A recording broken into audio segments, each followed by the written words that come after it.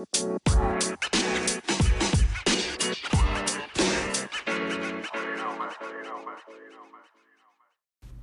welcome back to Real Talk with Caleb. I'm so glad you joined us today. And today we have a special guest, Master Sergeant Janae Stokes, on from the Afghanistan Regional Director for Equal Opportunity. So glad to have her on.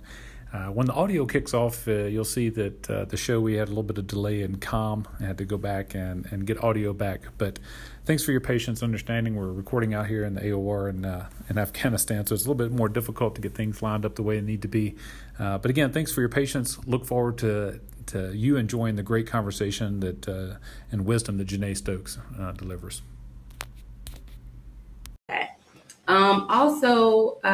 So I am the daughter of Mustafa Abdusalam, the daughter of Shirley Alexander, and I'm a mother, a sister, a daughter, all of those things and all of those titles. And with that, I hold those titles very dear to my heart because I like to give and pour into those that are around me. My son Elijah, he's 5.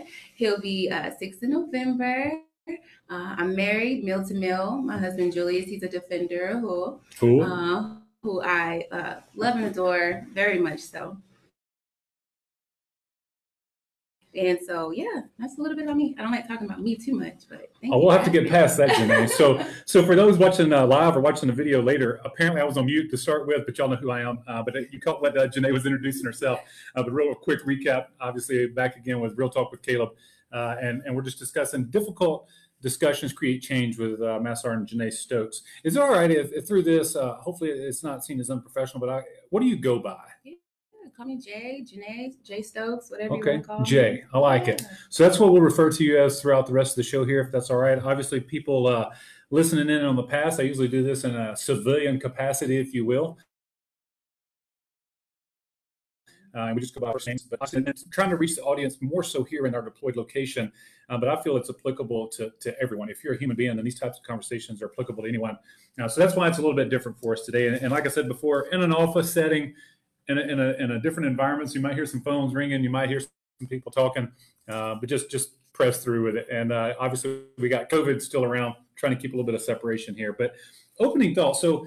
Before we get to that thought, though, I love starting off with quotes, Jay. And I know you had previous conversations, you kind of given us or given me a quote that you liked. I'd like you to share that with the audience and kind of why it's important to you. So the quote that I gave 2 quotes, but one of them that came to me first was, "You cannot change the world by being just like it." There's so much power in being unique and being yourself. And I got that quote from a mentor of mine, Mr. Bell, you know him. Oh, yeah. And before I left South Dakota, and that rang bells to me. It rang truth to me because a lot of the things that I do in my life and in my career, it's always been different. And so he encouraged me, and with those words, I value those words because it's the leaders of today that we need to do things that are different, innovation, all of those different things is how we get after being successful. And then my second quote by Maya Angelou: "People will forget what you said, people will forget what you did, but people will never forget how you made them feel." Now, we may have heard that several times, but that quote is so important to me because half the time people would say things, and I don't remember what some of my mentors have said before, but what I remember is that they showed up and that they were present in my most vulnerable times. And the fact that people encourage and make me feel good or whatever it is that empowers me, the fact that they were present and available, that's what I remember. Or on the other side of things, if people made me feel sad or mad or upset, I don't remember what they said. I just remember how I feel. So my purpose in life is just to make people feel good, make people happy, and be there when they need someone. And so I think that's very important. Those quotes and something to live by. Some of us may be really religious, whatever it is that keeps you and holds you dear to your heart and keep you in alignment in your purpose. There's very much so power in our words.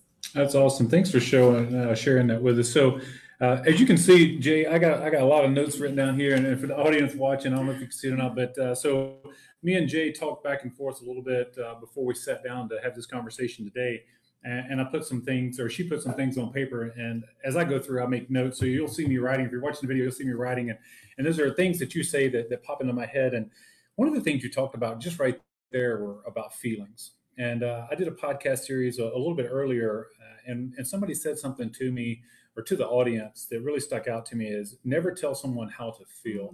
We were talking about discrimination, and it flows well with difficult discussions.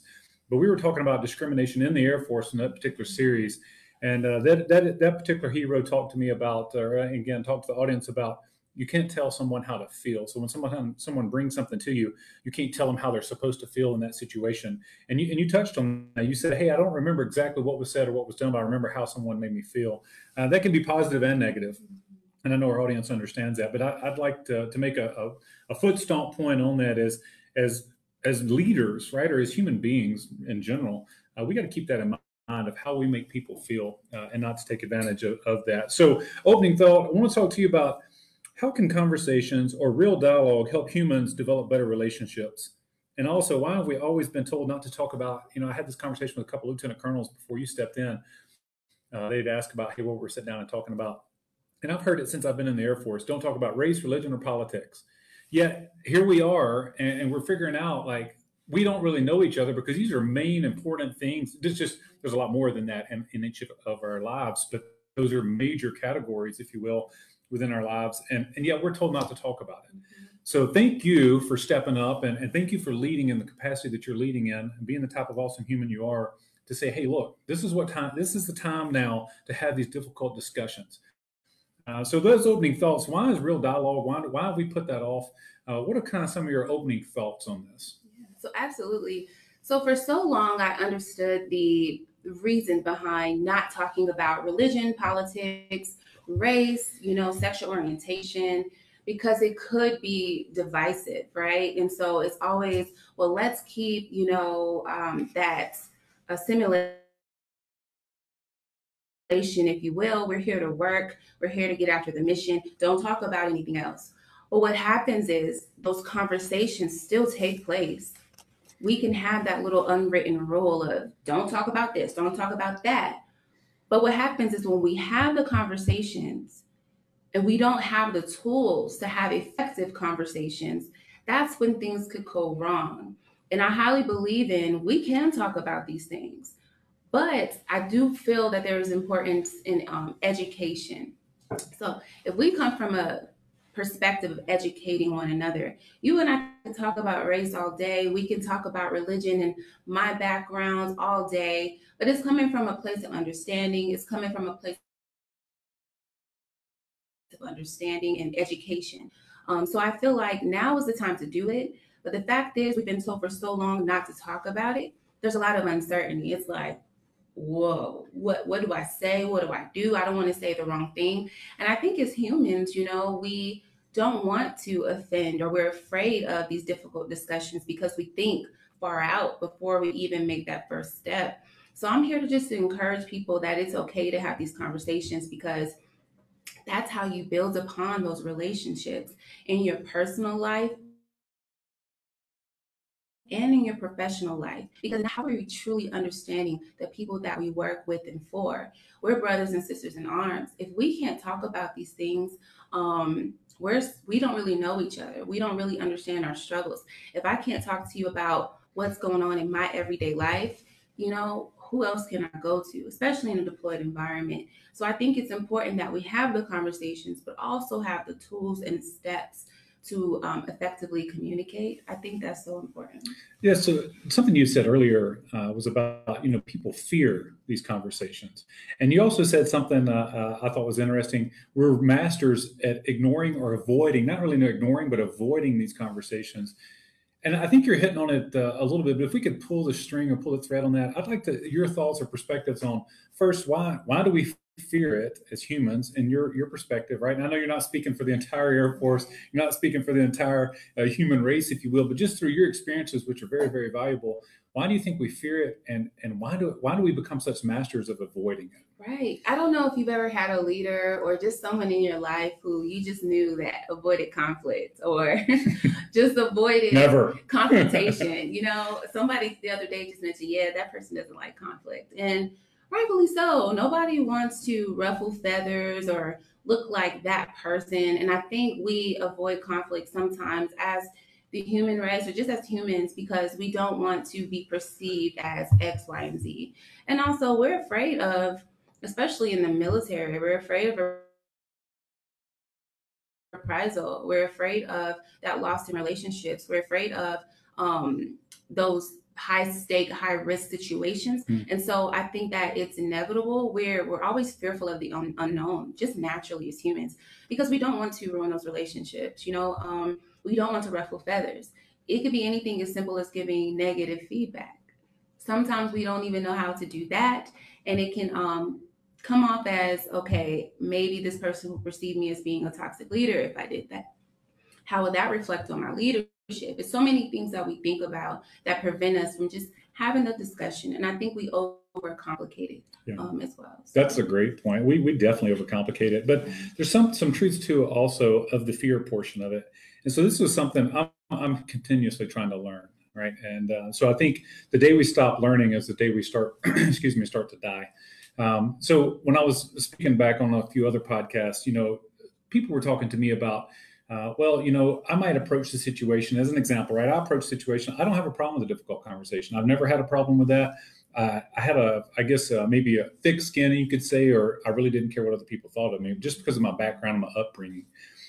And I just assumed that other people were the same way. Like if you couldn't handle a difficult conversation, then that was something on you. Somebody pointed out to me and said, okay, well, Caleb, you're not an only.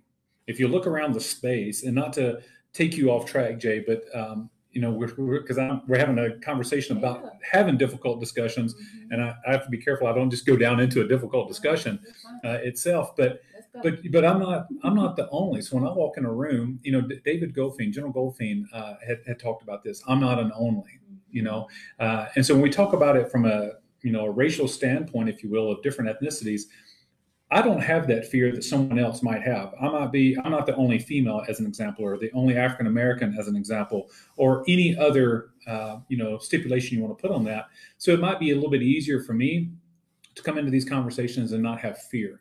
So as leaders, as human beings, we need to be cognizant. You do a great job of pointing that out.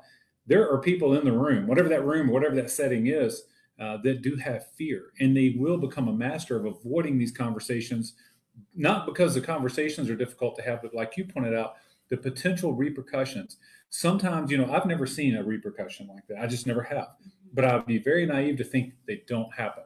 So we have to also be cognizant that there are things that people have seen, have experienced, that causes fear or avoiding of conversation. So as leaders, what would be, real quick, your advice to leaders in these situations, whether they're an only or not, to be aware of this? What advice would you give them to say in this situation, this type of situation? Yeah, so we all come from different experiences, different backgrounds. I have never been the one to also shy away from difficult discussions. I've always been that person that I'll think about it for a little bit, and then I'll say, hey, I wanted to clarify. Sometimes I may not have always been as tactful, but some people have different experiences. And what I would say to those that have never experienced these conversations before, it just starts with practice. So maybe your upbringing has encouraged you to speak up. Sometimes we come from backgrounds where, and a lot of this stems from our childhood, right? Our upbringing, childhood traumas or childhood experiences, and that leaks over, if you will, into our adulthood. And so if you come from a background where your parents stated, stay in a child's place, you don't need to be in my business, right? Or maybe you were encouraged to make decisions early on. So if you're the leader that goes into a room and you're comfortable with bringing up those hard conversations, or if you know that something is going to impact the mission or you're comfortable in that, I would just encourage those to emulate or to seek guidance from those who are comfortable in that space, because it's not easy when you're going up against conversations about race because it's emotionally driven, right? But it's okay to seek out mentors, or seek out your board of directors, say, hey, how does this sound? What do I say? What do I do? To have those checks and balances. And so I think it's important to, and we'll get into it, about practicing at the end of the day. So you still may be comfortable with it, but everybody that you come in contact is going to be different. Yeah. And being flexible as not even just a leader, but as a person. I wish I would have known that early on in my adult life, to be flexible in my approach, because the way that I've always been is not going to work for me now, or work for my subordinates here or my peers here. And so getting to know your people, getting to know your audience is just as important as knowing yourself. So I don't know if that answered your question, but I think it's important that understanding who you are and what you're comfortable with and what you're not comfortable with doing is finding, and like you said, educating, constantly educating yourself on self-awareness, or reading books on professional personal development, and being flexible in creating that dialogue now more than ever. No, you're absolutely right. So it does answer the question, and thank you for that. As something else, as leaders, it doesn't matter whether we're in the military capacity, right? But I think the Air Force, I really do believe this. The Air Force has set the standard or the example in a lot of areas, a lot of cases, in a lot of situations that our nation could watch, learn, and benefit from, and we got a lot of room to grow and to continue to progress. But as leaders, we cannot afford to not have these conversations.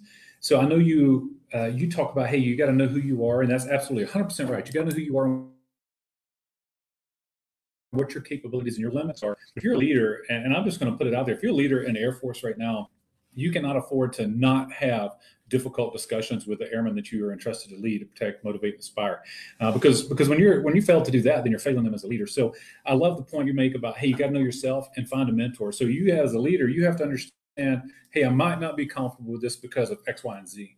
I need to go find me a somebody that can help me through this, because I heard Chief Aiden, he's actually right. And I'm not bragging, but if you're going to be a leader, you got to be able to have these conversations and take care of people. Because if you're not having these conversations, you're not really knowing your people.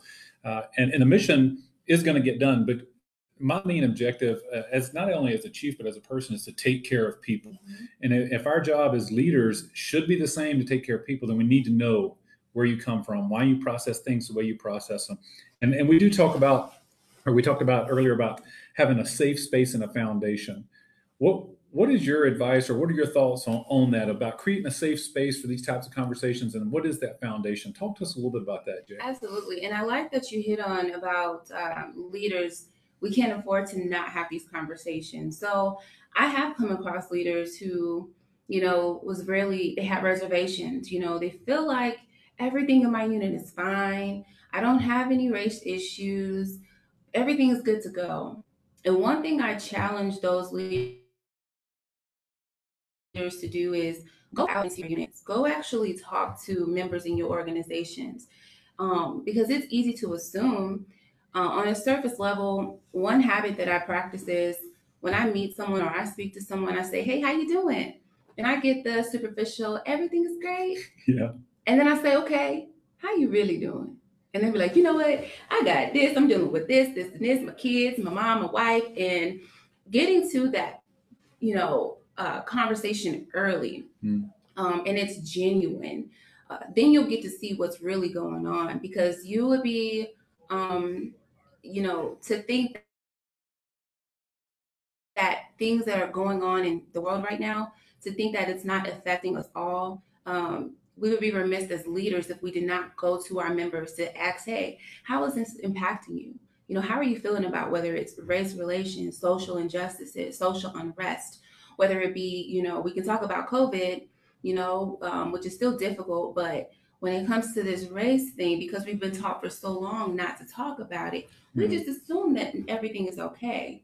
But listen to the stories of the people around you. And I would just say, not as the leaders, is it the leadership's responsibility. It can be the airmen that are just brand new into the Air Force, into the military, who is a leader in their own Oh, right. absolutely. You know, so it's everyone's responsibility at the end of the day, because I'm just so inspired by airmen who have the courage to tell their stories. So this is a different time. This is a different generation, and we have to be open to that perspective. So going into that safe space. So that terminology can be overutilized maybe because we may not conceptually understand safe space. Sure. So Well, help us understand it, Jay. right. So let me get into it.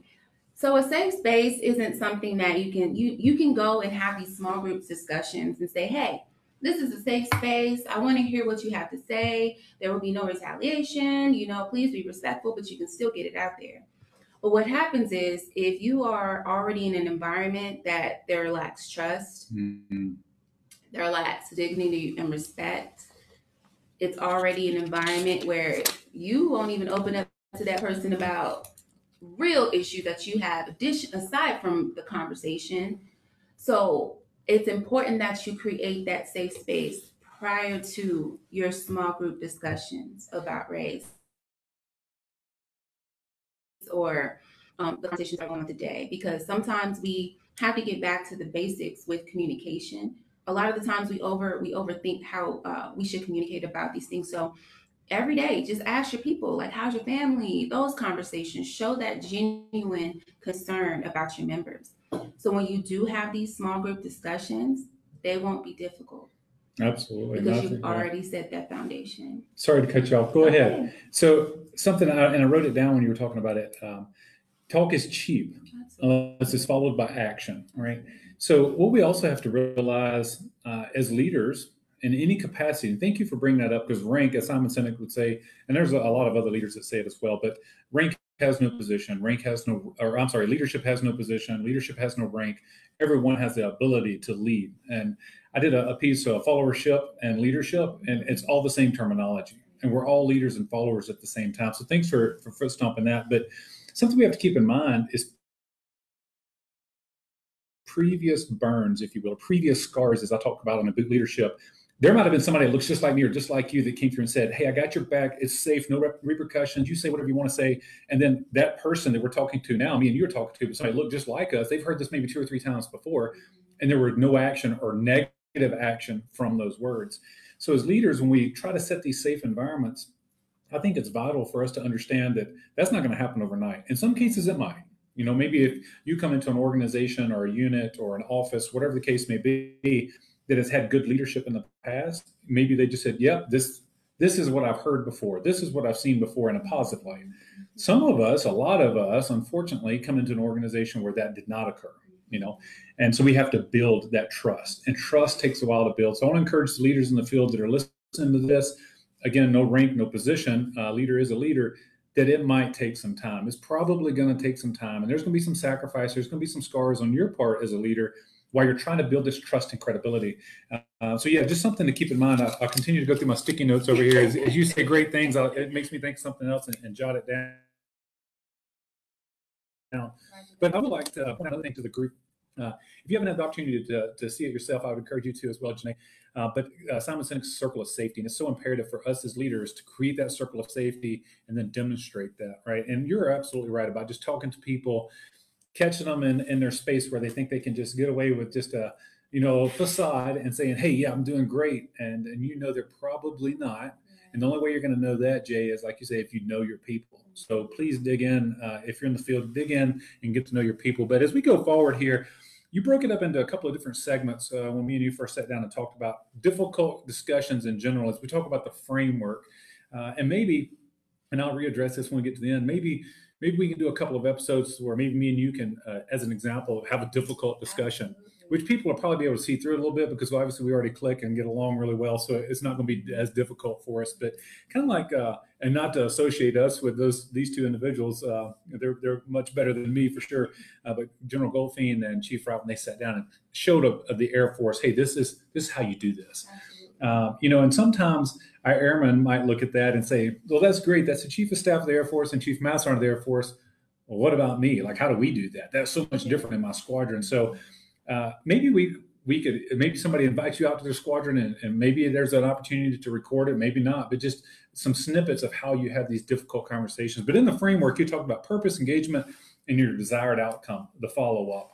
So yeah, walk us through that. When you talk about purpose and you think about the purpose of a difficult discussion, walk us through what's going through your mind when you say that. Absolutely. And so I think going back to the discussion about that example of what it looks like, a lot of the times growing up or in our early adult lives, we never really saw effective conversations. We never really had great examples. And so naturally, when we're in that defense mode, or we feel offended, or we feel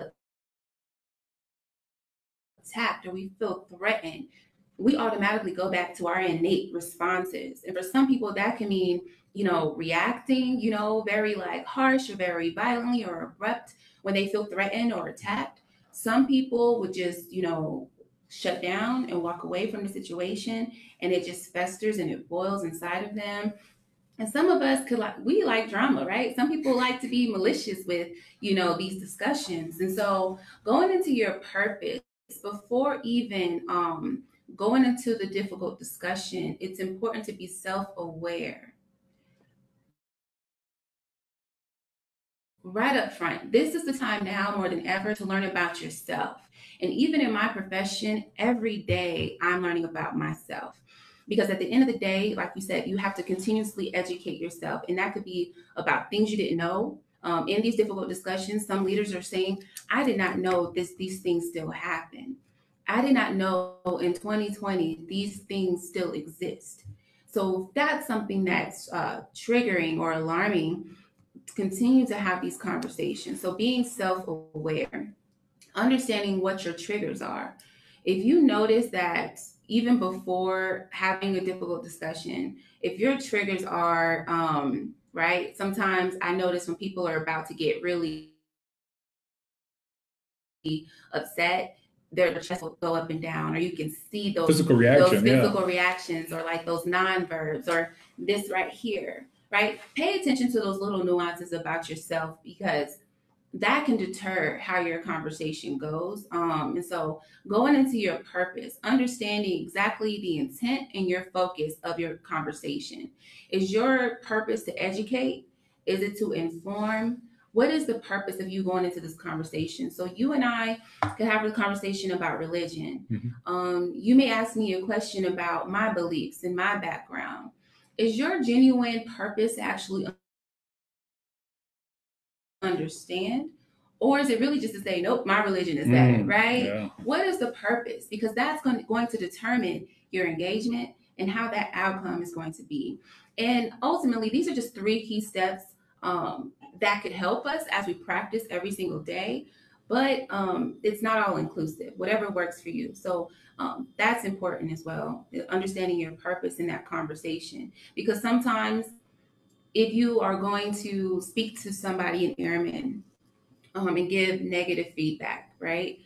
When you go into that conversation, maybe that person thinks, oh man, I don't really know where this person is coming from. I already don't trust this person. Anything that comes out of their mouth is suspect. I don't know. But if you build that relationship, going back to that, right? If you build that relationship early on, understanding your purpose is to really help and groom that person. We still want to hold those members accountable. If you say some stuff that's maybe discriminatory in that behavior, and I come to that person to have that conversation, like, listen, I really didn't appreciate that comment that you made, but I also respect our relationship. So you definitely can drive that conversation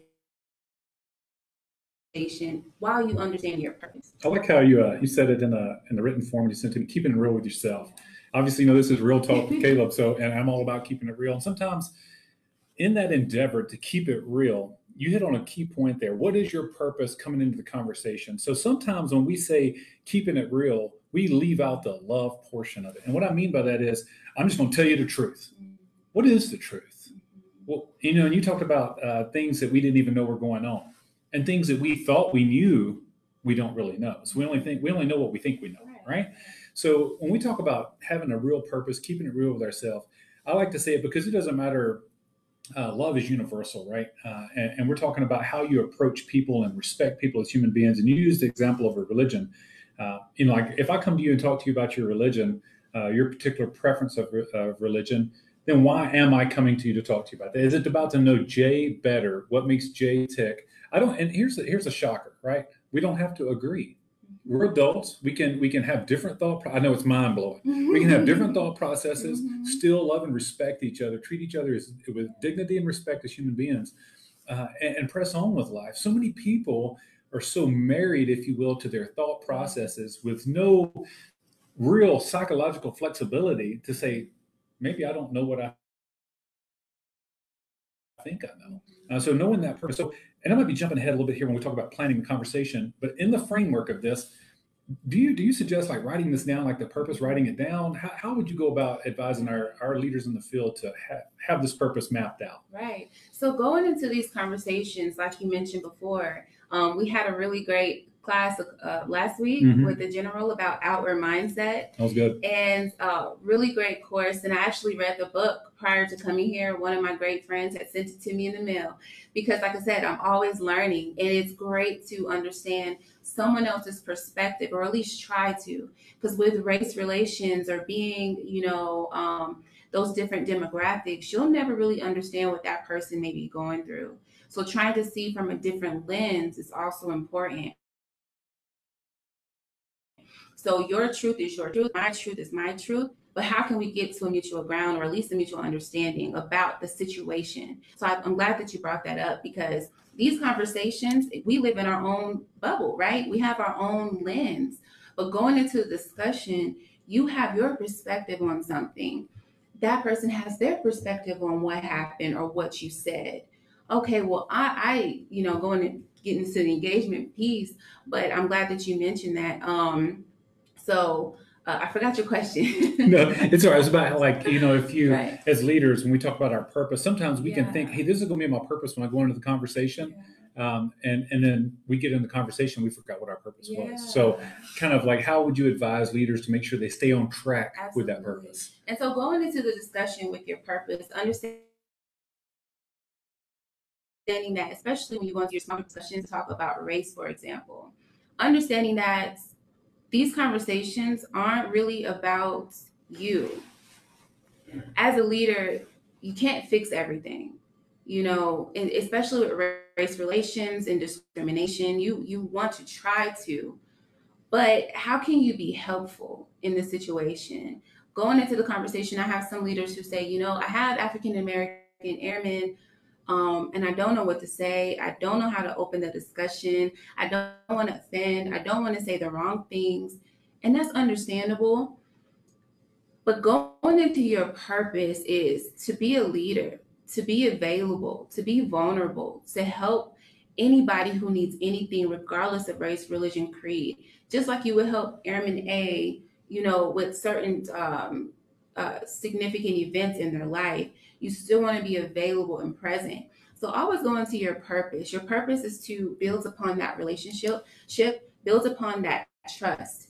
At the end of the day, so like I said, this stuff, as we're talking about it, is stuff that we already know. But when it's time to put it into action, sometimes all this stuff goes out.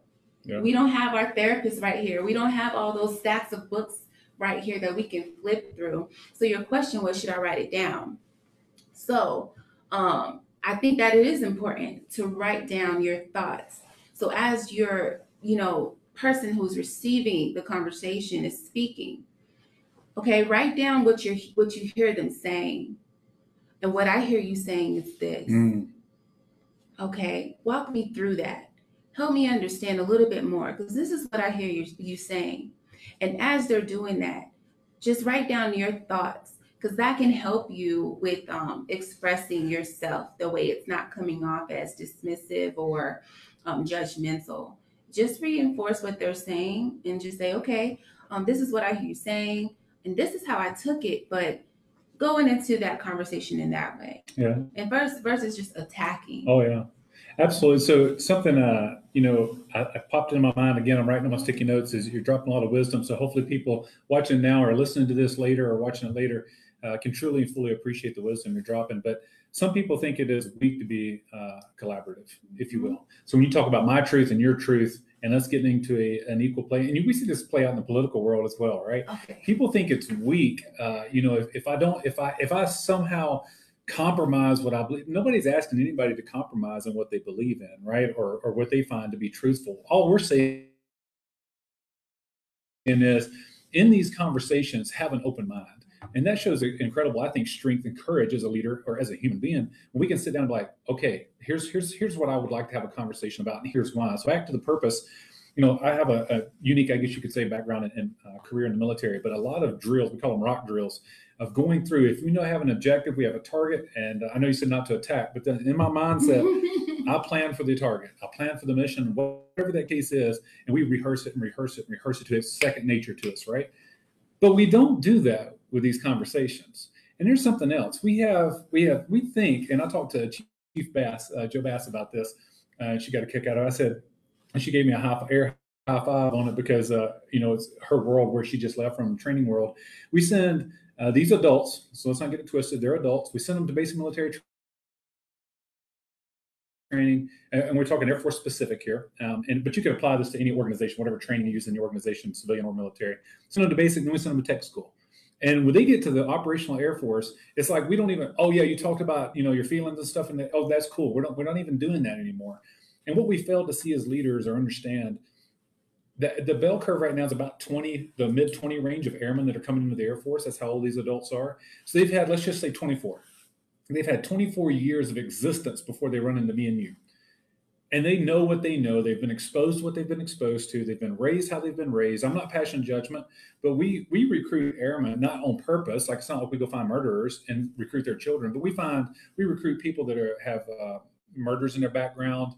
We have people that have racists in their backgrounds, all kind of stuff, right? Just huge demographic. The Air Force sets the diversity table for us, expects us to be inclusive of that, and that's where I see leaders fall short. We're not inclusive of that diversity. We think that Johnny or Susan coming into the Air Force, they've been trained up in basic training, they're good to go now. We don't have to talk about this anymore. We'll rehearse for hours, days, months, or years on a mission and not do any of this rehearsal. So back to your point, not to take a conversation, but I get fired up about it, is we got to rehearse this. I need to write it down. So I'm the kind of person, I like written things or typed. You can see I'm writing a lot over here, but I like to say, okay, here's my plan. Here's the purpose. And like you said, be able to adjust, just like we will in a mission. We get in a mission, but like, oh, plan A didn't work out at all. Let's go to plan B. And being able to help our airmen navigate through these things. But when you come into it with the right purpose, like you said, it's not about us. It's about that other person, trying to help the other person. I think we're well on our way for having a good discussion. So what else? Is there anything else that you want to talk about in the purpose? Because I think we're really kind of in the engagement piece of this now. But anything else in purpose, and then walk us into an engagement. Yeah, so I want to jump back to what you mentioned. You're dropping some gems. I always like to listen to you because it's just a different conversation that we're just not used to hearing, and to see you leading the way and understanding that and get it after that. I think that's so influential and inspiring, right? So to go back to what you stated, we're a microcosm of everything the United States has to offer. So we come into the military and it's just like, all right, now assimilate and be great. But we can't erase all of the stuff in our upbringing and what our grandma and granddad used to teach us, right? We can't just erase those things. And so that's why we have, complaints, unfortunately, but that's what the process is for. But if everyone could effectively communicate, there would be no need for EO. There would be no need for IG. There would no need for lawyers and grievance processes. And so I think it's important to understand why we need to have these conversations as leaders, which we spoke about. And so going back to that tactfulness, right? Yep.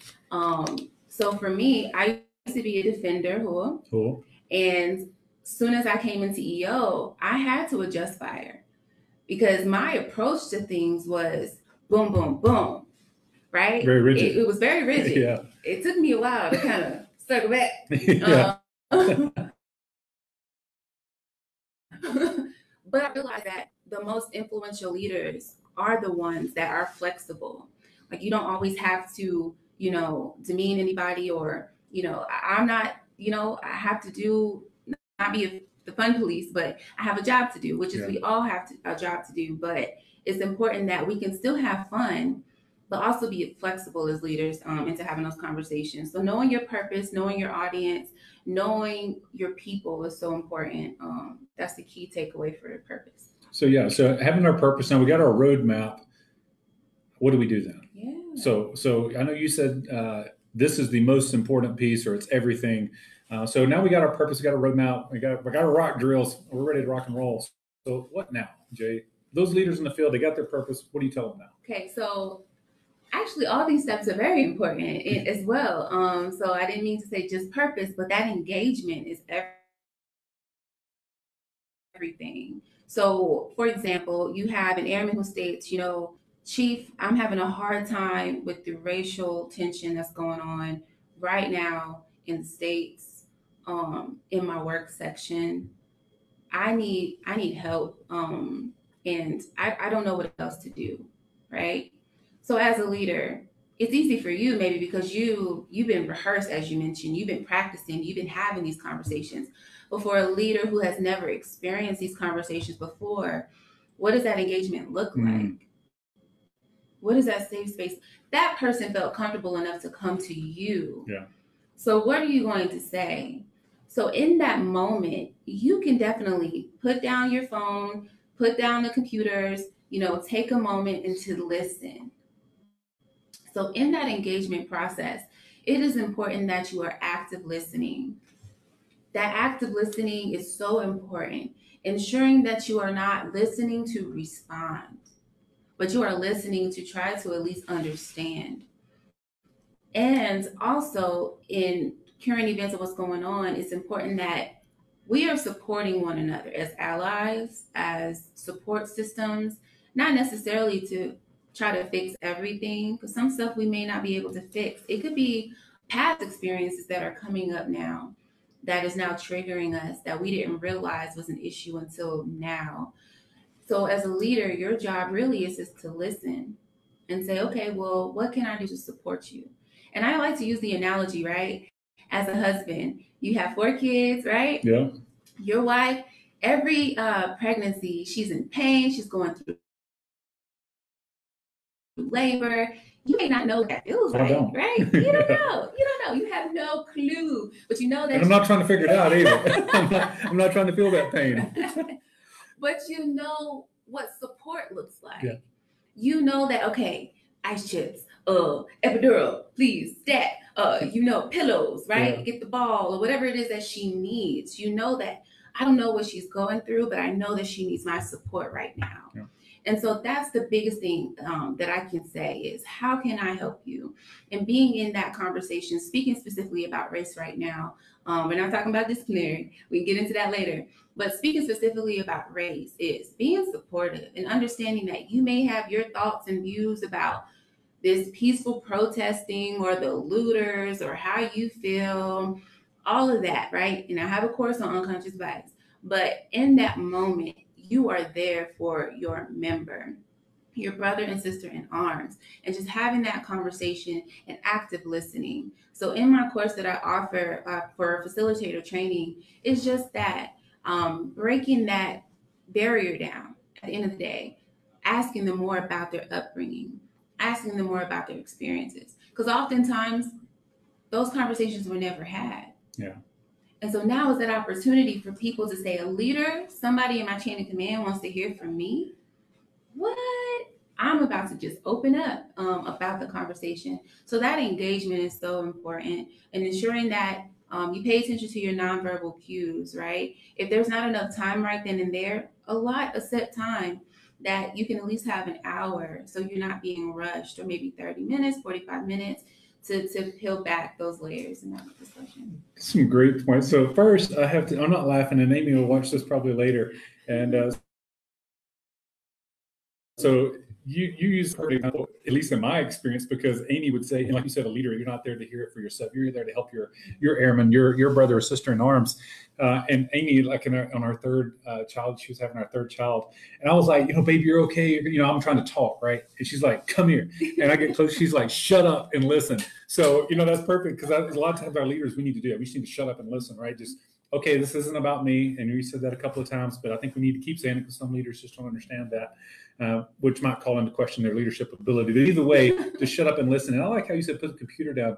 There's a lot of times my computer's behind us. You might not be able to see it on the camera, but you definitely can if you listen to the podcast later. But just pulling out the CAT card says a lot, right? So the common access card, if you're a civilian audience, the cards we have to actually open our computers.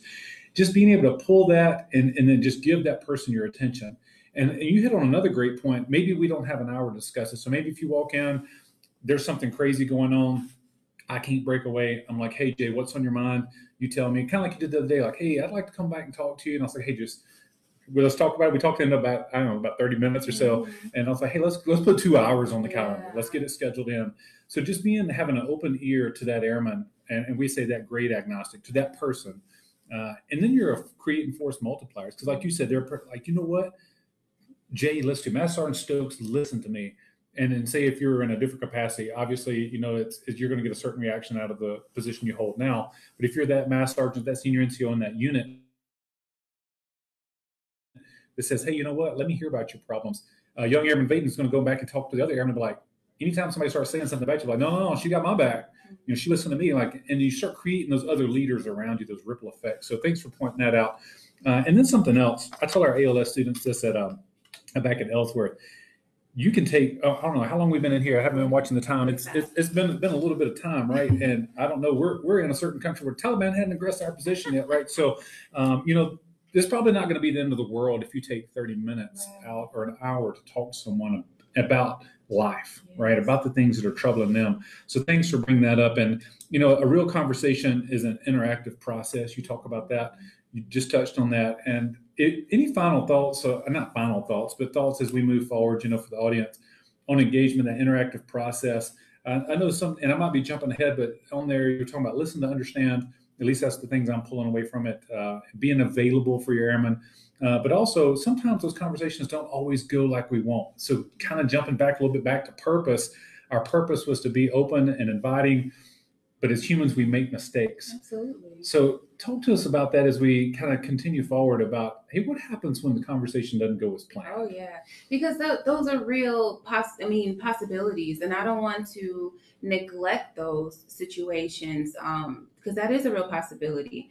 But I want people to understand that you have control over how those conversations go. So once you pay attention to those non-verbs, once you pay attention, because at this point you should know your people, what makes them tick, what makes them agitated, even if you don't know, because a lot of these conversations are spontaneous. A lot of them come out of nowhere and you're like, did that just happen? Right? But what I want to advise is you have to practice every single day, not just in difficult conversations, but then your conversations just with your peers, with your mama, your daddy, your brother, your sister, right? Practice on communicating at the end of the day. Are you surrounded by people who think like you, act like you, look like you? Are you really challenging yourself? Or are you seeking confirmation bias at the end of the day? How are you growing? If everybody is disgruntled, everybody is jaded, how are you moving past that to become a better human, not just a better leader? So seek opportunities to speak to someone who doesn't look like you. Seek mentors who don't think or act like you. It's okay to do that, because when we do that, our engagement, we're just piling up our toolkit. Like I remember somebody who said that before. I remember that. Well, let me see if this relates to this person, because a lot of our human personalities are similar at the end of the day. And so I think that's important to remember that as well, is to constantly challenge yourself. So no, that's great. Something else. I have my background, right? And I'm very forward with people. And I have learned that when I start these conversations, it goes back to desired outcome. And I start out with, and I use this example a couple of times. I did talk about it in the all call we had earlier, the virtual all call for the group here. I went in to talk to a couple of people. As a chief, I just wander around. I wander while wandering. The O and the A, right? And I just love having conversations with people. I step in and we're talking to two people, and it was a small talk at first, of like, how long you been here on this deployment, blah blah blah, what unit you from, and hey, I'm just very forward with people. I would like to talk to y'all about racism in the Air Force. What do you think? And at first, people are like, it's almost like you're in a fight, you're kind of stumbling backwards. They're like, oh my God, you just went there.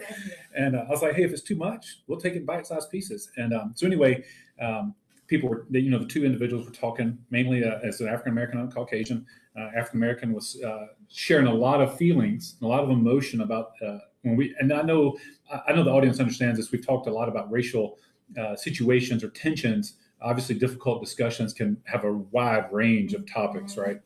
But that is prevalent in our society right now, and in the Air Force, it's things our airmen are going through. So anyway, this individual, and I'll leave them genderless, if you will, too, so not to narrow down anybody, but had a lot to say about this. And I turned to the Caucasian and I said, well, what do you think? And this individual said, Chief, I had no idea until you brought it up. And then the other person had said, how can it be this way? Now, hold on a second now. And we walked the dog, so to speak, on that. And I said, well, where are you from again? And how many African Americans did you have contact with before you joined the Air Force?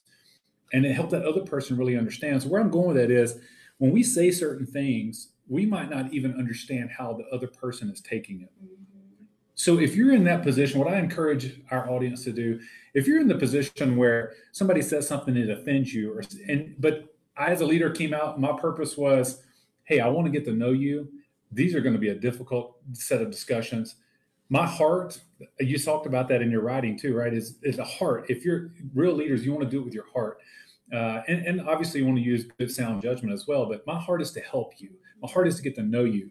If I say something that offends you, just know I'm not trying to help me, right? So that's a big step for a lot of people. A lot of people don't start the conversation off that way. So that when you get into the conversation, be like, this is that, those nonverbals, and even inside where they're not doing that, they just close off because maybe you said something that offended them. So I want to challenge the audience, or encourage, I should say, the audience, is when somebody says something that offends you or strikes you a certain way. Now, obviously, there's different paradigms, if you will. There's some people that do it on purpose. So I'm talking about if you know a person didn't do it on purpose, help that. Even if they did do it on purpose, you need to elevate it. But individual to that person. So Jay, if you say something and I don't, you're like, whatever it is, it'd be really hard to offend me. But you say something that offends me, I'll pull you aside and be like, hey Jay, I don't think your intent was this, but just know that when you're talking to this type of person or you're talking to me, this happens. There was another incident where someone said something in front of someone. They used a term that could be used seen as very derogatory. I pulled that individual aside and said, hey, you're hard on the situation. I know it wasn't to upset or offend that person. Just understand the term that you used and how an African American interprets that term, just based on my experience of what people have told me. I don't claim to know how African Americans interpret every term, but on that particular one, when they talked about working as a slave, you've worked me like a slave, kind of was the comment. I said, hey, just understand. I know your heart, you didn't mean anything by it, but you need to go back and readdress it with this person because I saw their face when you said it. So anyway, those types of things. And that person would probably have never said anything to this individual based on the nature of the rank, right? So anyway, no, thanks for clearing that up and desired outcomes. How would you sum up the follow-up, having an outward mindset? I know you talked a little bit about that, seeing it from their perspective, but also the follow-up, because that gets left out a lot of times. So there's a conversation that goes great or doesn't go great, and then there's really no follow-up after that. Absolutely. And so I do want to touch on a point, those gems, you was dropping them nuggets, made a happy meal. So I think that it's important to understand that defensive aspect. We have to be mindful that this is the first time we're having these conversations in the workspace. And I will tell you that while I was quarantined, I had a roommate. She was a major, she is a major, and she appeared to be white female, right? But after talking with her, conversing, she's half Asian. And I found that to be so interesting. And I think she could see my genuine character was to learn more. So there were certain things that she experienced as a white female that in my mind, I'm like, man, there's a lot of us who really don't know what's going on in the world. And instead of me being defensive, I said, well, tell me more, or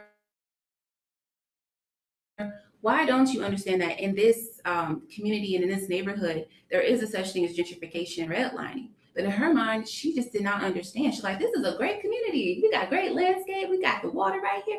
I don't understand why. And I said, well, what was the demographic of that community? She's like, mostly African American. I was like, oh, okay. And you have to be tactful. You have to sometimes get people to see, walk them through that experience so that they can kind of understand your perspective. And with that conversation, we were able to talk about whatever, but I created that safe space in the beginning. There would be certain situations where I would just point certain things out to her. And I said, what do you think about that? And she was just like, I would have never noticed that beforehand. And I was like, well, historically, this is what that meant. This is what this looks like. This is the perception.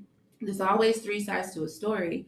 But what do you think about that? Because I went somewhere and it was just predominantly minorities and women working in this environment. And I said, what are your thoughts? And she said, well, maybe it was just coincidence. And I was like, maybe. And so then she went back and spoke to her other officer friends and they had conversation. Yeah. But imagine if I shut her down right then and there. Yeah, like you have no idea. Yeah. And my end state and desired outcome, I knew because she's an officer, she's going to be a commander one day. She's leading people, right? And if we can't get people to see from different lenses, we'll be remiss as leaders if we didn't afford that opportunity. So it comes with practice. Of course, naturally, we want to be dismissive, but learn to be tactful in that approach. So as far as the follow-up, I reach out to, everybody to say, hey, how are you doing? Or, how did that conversation go, right? Or, I understand that conversation was a little bit rocky. Let's go out for lunch and let's build upon that conversation. A lot of times I'm waiting for them to PCS. I'm waiting for them to deploy. I've tried talking, but this is a progressive environment that we are trying to create, because we'll be remiss as leaders if we don't continue to have this conversation, because these are the individuals who are going to be leading our children, our brothers, our sisters, going into civilian world, thinking that everything is okay with what they have said, what they have done. A lot of people are okay with just saying whatever they want to say, doing whatever they want to do. And a lot of the times the victims, they just say, I want that person in PCS. I want them to get out of here. But we don't have that conversations with the other people so that they can learn. For example, working me like a slave, a Hebrew slave, right? We don't understand, like, that could be offensive. We don't know what we don't know. Calling someone a monkey, right? We don't know what we don't know. Hopefully, we would think in 2020 it would be common sense not to say those things, but we don't know what we don't know. And the fact that you approach that individual about that comment speaks volumes, because your silence serves no one. Mm-hmm. If we continue to be silent, it's almost like we approve of that behavior. Mm-hmm. And so that's so important for leaders who are right now, who are silent. I encourage you to continue to speak up, regardless of what your fears are. Have the conversation. You talk about the crucial conversation comes to mind. I know we breezed over it, and if I can, I'll go back just a little bit.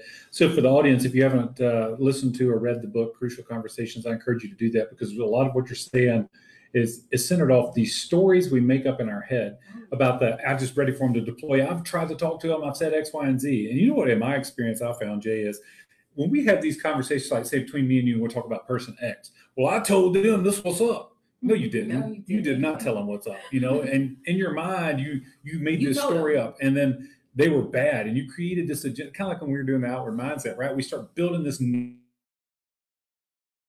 narrative against this person to make us feel justified in our standing, right? So anyway, about crucial conversations and the stories make up, be very careful with that for sure. And you hit on another great point about these are the people that are going to be leading our children. And so I have a son that's delayed enlisted right now. We talk about the Air Force, and this could be, again, agnostic to military, it could be the civilian sector as well.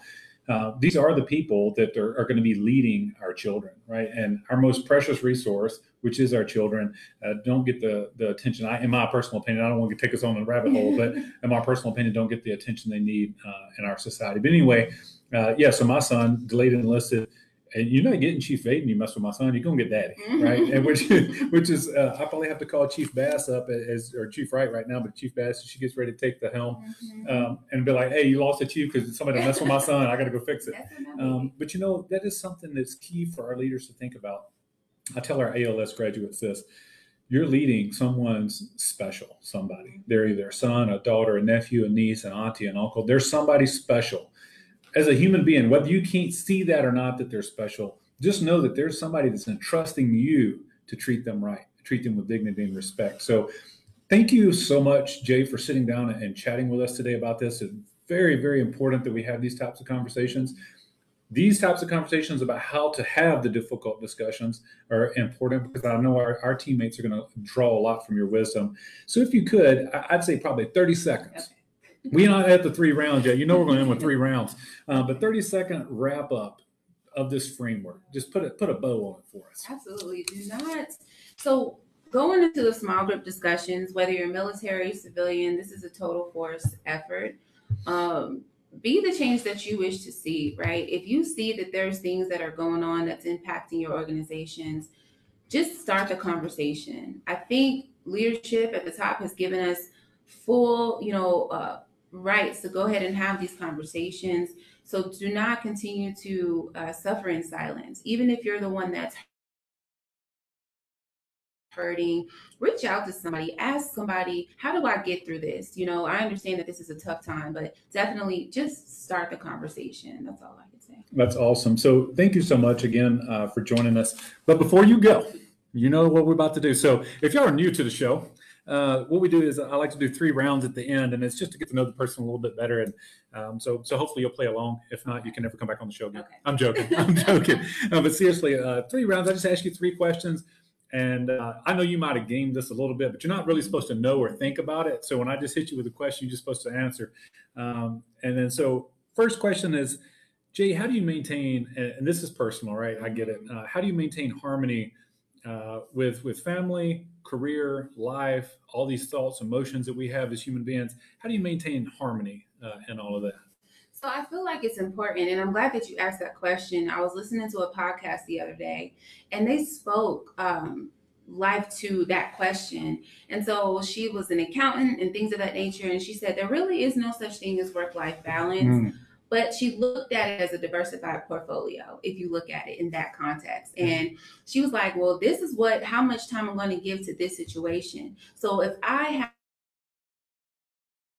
have designated times for my family, that is specifically for my family. Nobody can come in the way of that. I need to have a specific time for my work. We understand stuff comes up, but we have to be intentional about the love and the time we're giving to people, as you mentioned earlier, because we never know when we may not have that opportunity again, right? Or when we retire, we may look back and think, I don't even know my kids. And so being very intentional about that. If it's a pie chart, what are your priorities? Family, faith, your personal and mental health. You need to obligate that specific time to yourself, to your family. So if you know that you have a date night with your kids or whatever, or with your husband, and here comes somebody wanting to intervene, you have to say no. You'll get your time, right? You have to be intentional about that. And that's something that I've put into practice. Somebody's like, hey, I need a favor, but I'm talking to my family right now. When is your suspense? Because we automatically want to put out those fires that come directly to us.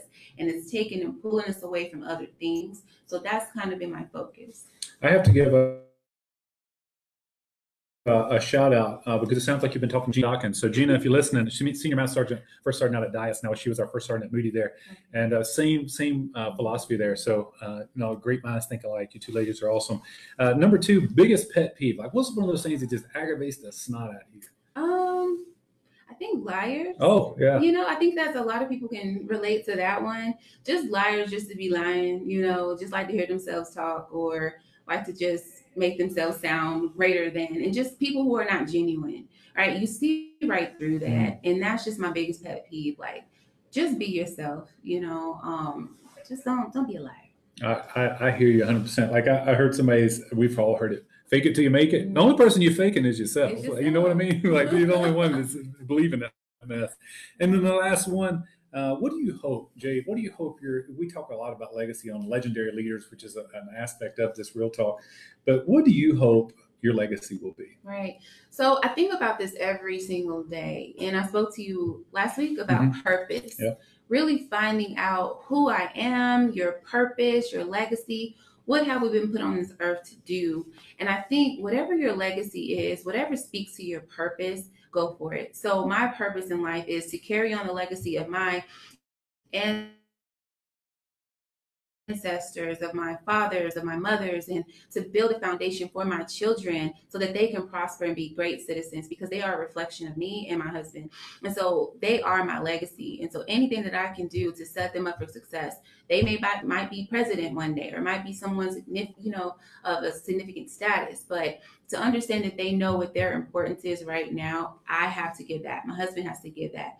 So, and also in the military and the professional aspect, it's just to be available, to be a resource for people to go to. I counsel airmen every day, just being available, and so that they can have someone to vent to, and just to know that, okay, Sergeant Stokes was there and she was available. But other than that, just someone that's a bright face that can be there and to educate and inspire is my biggest, I guess, achievement that I'm trying to get after. I don't know. I'm still trying to figure it out, but just be available. So it sounds like your legacy is making better humans. Trying to. That's what I'm talking about. Jay, thanks for joining us. I know we'll ask if you can provide some contact information for the location here local. We'll attach that to this version of the print, if you will, of our conversation here, or at least a portion of it. Your thoughts behind that. We'll push that out for our team. I'll share a photo version of it on the website and on the Facebook group as well for the audience. I will try to get crafty with creating a podcast, because I've looked over at the screen a couple of times and realized it's not actually recording. So that's awesome. It's live, so I can pull it off Facebook, hopefully. So might not have a podcast after all. But seriously, thank you so much for joining us. I've been watching the Facebook. There aren't any questions. If you do have questions and you're watching this later, just go ahead and put it in the comment box where you see the live video was posted. I'll also include a Slido